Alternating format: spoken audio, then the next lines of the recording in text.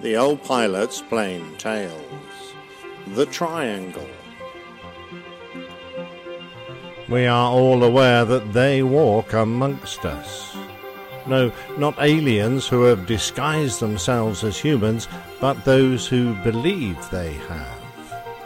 I have no wish to offend believers, but I'm afraid I don't class myself as one who gives credence to pseudoscience, such as the modern flat earthers, astrologists, geocentrists, moon landing deniers, hollow earthers, ley line new ageists, colon cleansers, crystal healers, hexagonal water sellers, tinfoil hat wearers, urine drinkers, phrenology believers, levitators, or rumpologists, who can apparently read your character and future by examining the crevices, dimples, warts, moles, and folds of your buttocks. Call me a little sceptical, but I'm not sure that we're the genetically engineered labourers of the Anunnaki of Nibiru, who apparently came to Earth 400,000 years ago. Seemingly clever enough to create us to do their bidding, their culture wasn't up to surviving an ice age, so they departed, leaving us behind, a bit like abandoning an unwanted pet. Nor do I believe that an obscure mystic from central India met a great saint who revealed to him a manuscript written in Sanskrit that was several thousand years old. The Shastra gave details of various types of aircraft for both civil and military aviation, including cargo-carrying helicopters, as well as comprehensive descriptions of the principles of flight, which, sadly, violate Newton's laws of motion. It appears that the manuscript came into existence between 1900 and 1922 and was made by channeling long-dead ancient rishis. Right, brothers, step aside, you weren't the first. I could mention many other pseudosciences, but risk alienating more of you than I would like. But many beliefs just don't adhere to accepted scientific standards, the scientific method, falsifiability of claims, and such. That is not my aim. I just want to refute one. And while I'm on the subject, please don't write to me in support of your own beloved piece of quirkiness. Aside from telepathy, werewolves, clairvoyance, witches, and Carl Sagan's invisible dragon that he keeps in his garage, I don't believe in any of them. Many times I flew from London to Florida or the Caribbean, taking a fuselage full of holiday makers out to enjoy the delights of the Sunshine State or down to exotic tropical islands like St. Lucia. On the way I would often pass over the British overseas territory of Bermuda and would look down on the beautiful pink sand beaches and the cerulean blue waters dotted with coral reefs. It would look idyllic, but little did I know that I was about to fly into one of the most dangerous pieces of airspace in the world, or so many would have me believe. I was about to enter the Devil's Triangle, the limbo of the lost, the Twilight Zone, or the Hoodoo Sea, more commonly referred to as the Bermuda Triangle.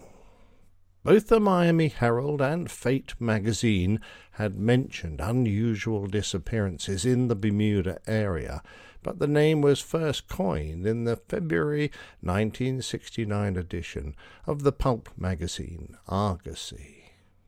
Long before the myth of the Bermuda Triangle became popular, Bermuda had already earned a reputation as an enchanted island. It was nicknamed the Devil's Islands by early sea travellers, frightened by the calls of the kahau birds and the squeals of wild pigs that could be heard on the shore.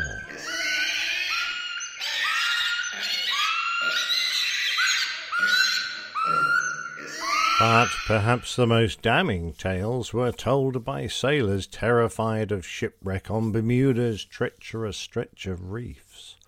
The island's mystical reputation was perhaps immortalized in Shakespeare's The Tempest, a tale of shipwreck and sorcery in The Still Vexed Bermouths. The early origin of the triangle myth stretches as far back as Columbus, who noted in his logbook a haywire compass, strange lights, and a burst of flame falling into the sea. Columbus, as well as other seamen after him, also encountered a harrowing stretch of ocean, now known as the Sargasso Sea. Ancient tales talk of sailboats stranded forever in a windless expanse of water, surrounded by seaweed and the remnants of other unfortunate vessels.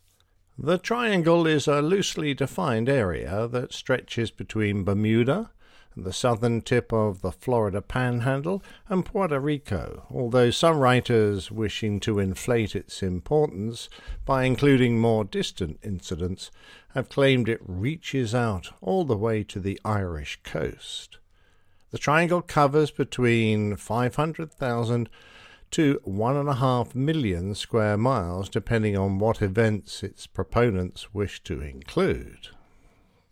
Its early history, of course, dealt mainly with ships lost at sea. One of the most notorious was the mystery of the Mary Celeste, a merchantman carrying a cargo of alcohol that left Hoboken, New Jersey, in October 1872.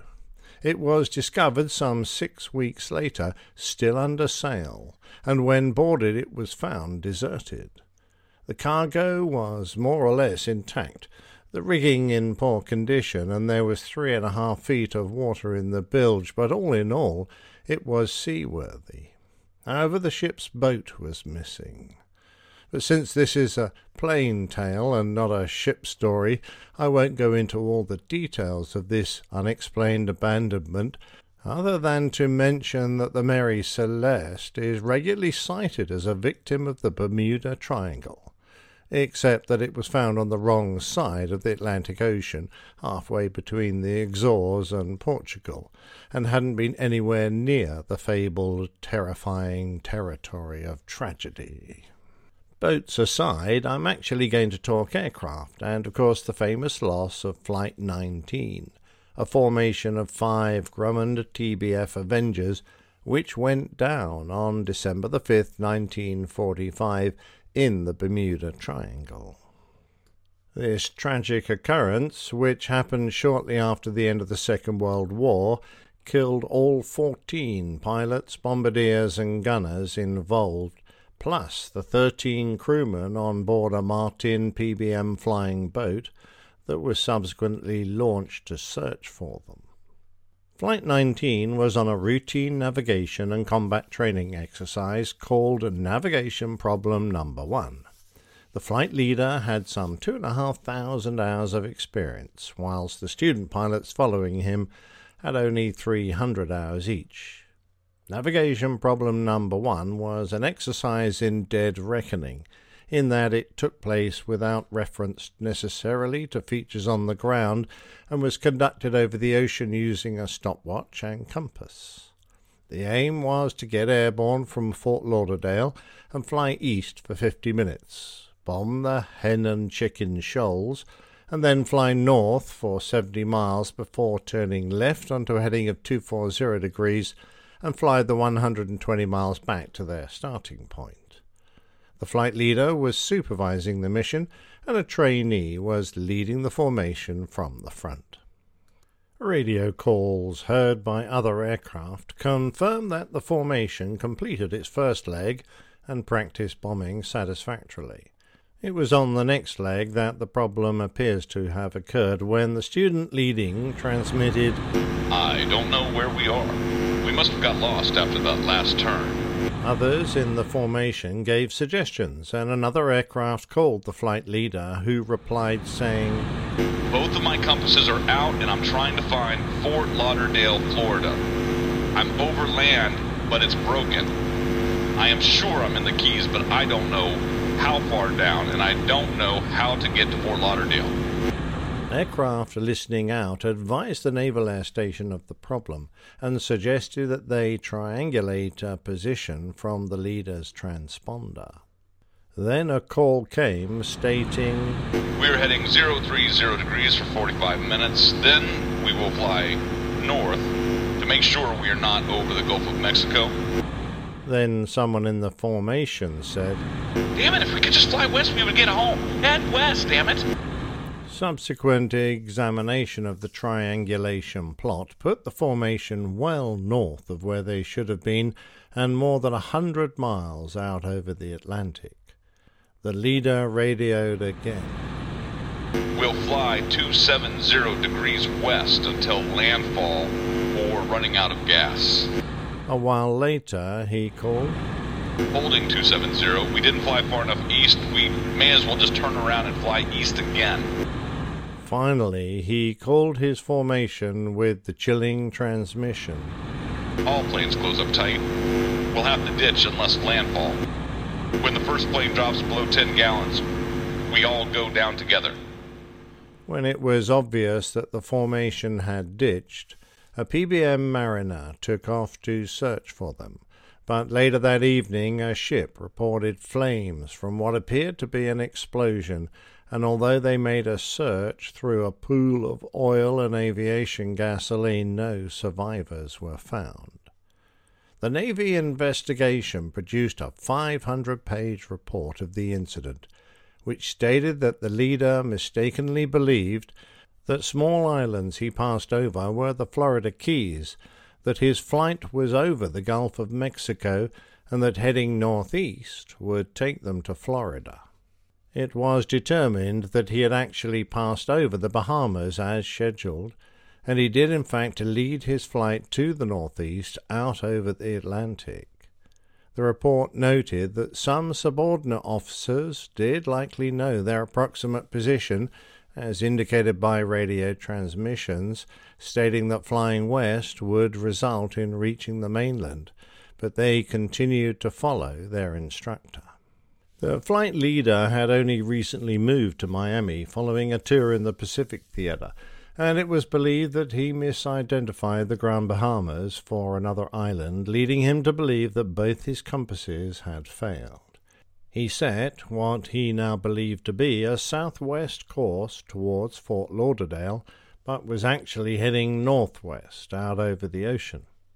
Confusion, misidentification, and multiple heading changes followed, until, completely spatially disorientated, he ran his flight out of fuel and ditched. The loss of the searching Mariner, an aircraft so notoriously accident-prone that they were nicknamed flying gas tanks, was put down to an ignition of gasoline vapors in its bilges, which destroyed it in mid-air. The loss of both the Mariner and the Avengers was far from uncommon. Records show that training accidents between 1942 and 1945 accounted for the loss of 95 aviation personnel from Naval Air Station Fort Lauderdale. Far from being unique and unusual, Flight 19's loss was merely one of many.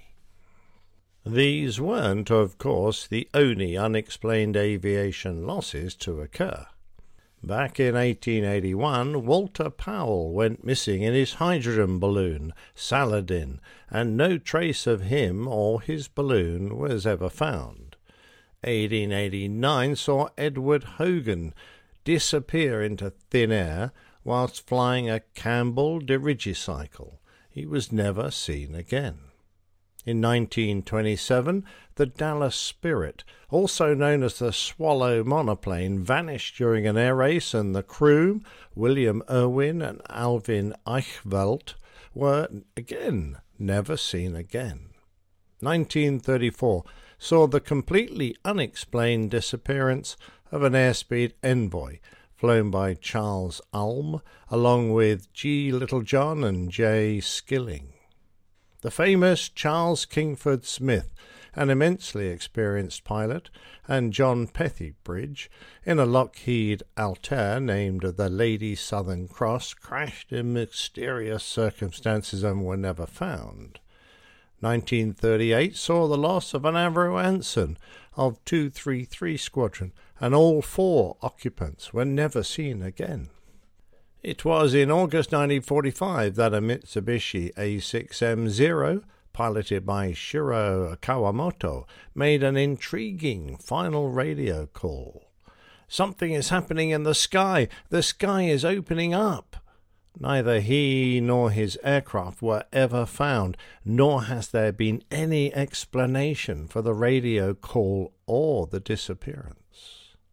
A Douglas D-54D Skymaster carrying 44 people disappeared in 1950, and despite one of the largest rescue efforts ever carried out by the US military, absolutely no trace of the aircraft nor the occupants were found. This particular loss represents one of the largest groups of American military personnel to ever go missing, and yet there is absolutely no explanation. Of note, 2 Douglas C-47 Skytrains, which were both participating in the search for the Skymaster, also crashed. Moving on, for no apparent reason, a Learjet 35A disappeared without trace in 1983, and an Antonov AN-32 took off never to be seen again in 1986. The list goes on, with a Boeing 727 vanishing in 2003 and an Embraer 720C with 8 on board in 2018 meeting the same fate. A casual count indicates that at least 142 aircraft of one type or another, from crude aerostats and flimsy early aircraft to big airliners carrying many passengers, have disappeared in flight for reasons that have never been definitely determined, and meet the ICAO definition of missing, that is, when the official search has been terminated and the wreckage has not been located. As far as this tale goes, the important part of this list, which is probably only the tip of the iceberg, is that none of these mysteries that I have just mentioned occurred anywhere near the Bermuda Triangle. Indeed, according to the insurers Lloyd's of London and the US Coast Guard, the percentage that go missing in the Bermuda Triangle is the same as anywhere in the world. In 1997, a Lloyd's spokesman backed up their statement by adding that insurance premiums for voyages through the Bermuda Triangle were no higher than for any other routine sea journey. Triangle believers have used a number of supernatural concepts to explain the events that have occurred. One such explanation pins the blame on leftover technology from the mythical lost continent of Atlantis, such as the great Atlantean fire crystals that once provided so much of the tremendous power and energy that the city possessed.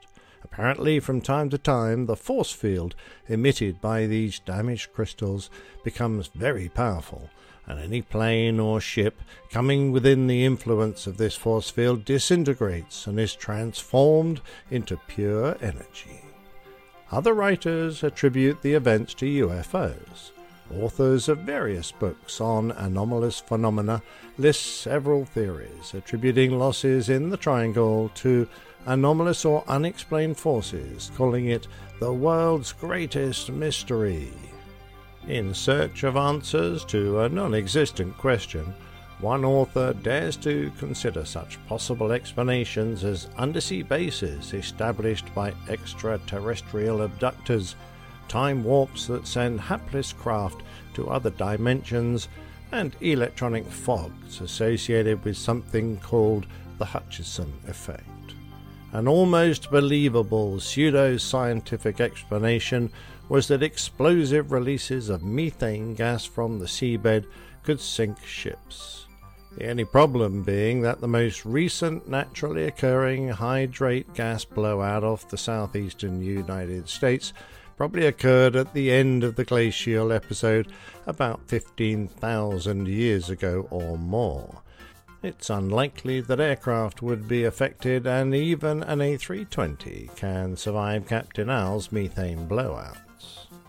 By the way, I would just like to warn you that according to the Mesoamerican long count calendar, the end date of the calendar's 5,126-year cycle heralded a cataclysmic event that has been interpreted as either a supermassive black hole in the center of the galaxy, which would result in the destruction of the Earth, or a collision with the mythical planet Nibiru, which would also result in the destruction of the Earth. When converted to the Gregorian calendar, the date came out as the 21st of December 2012. So be careful out there. We're living on borrowed time.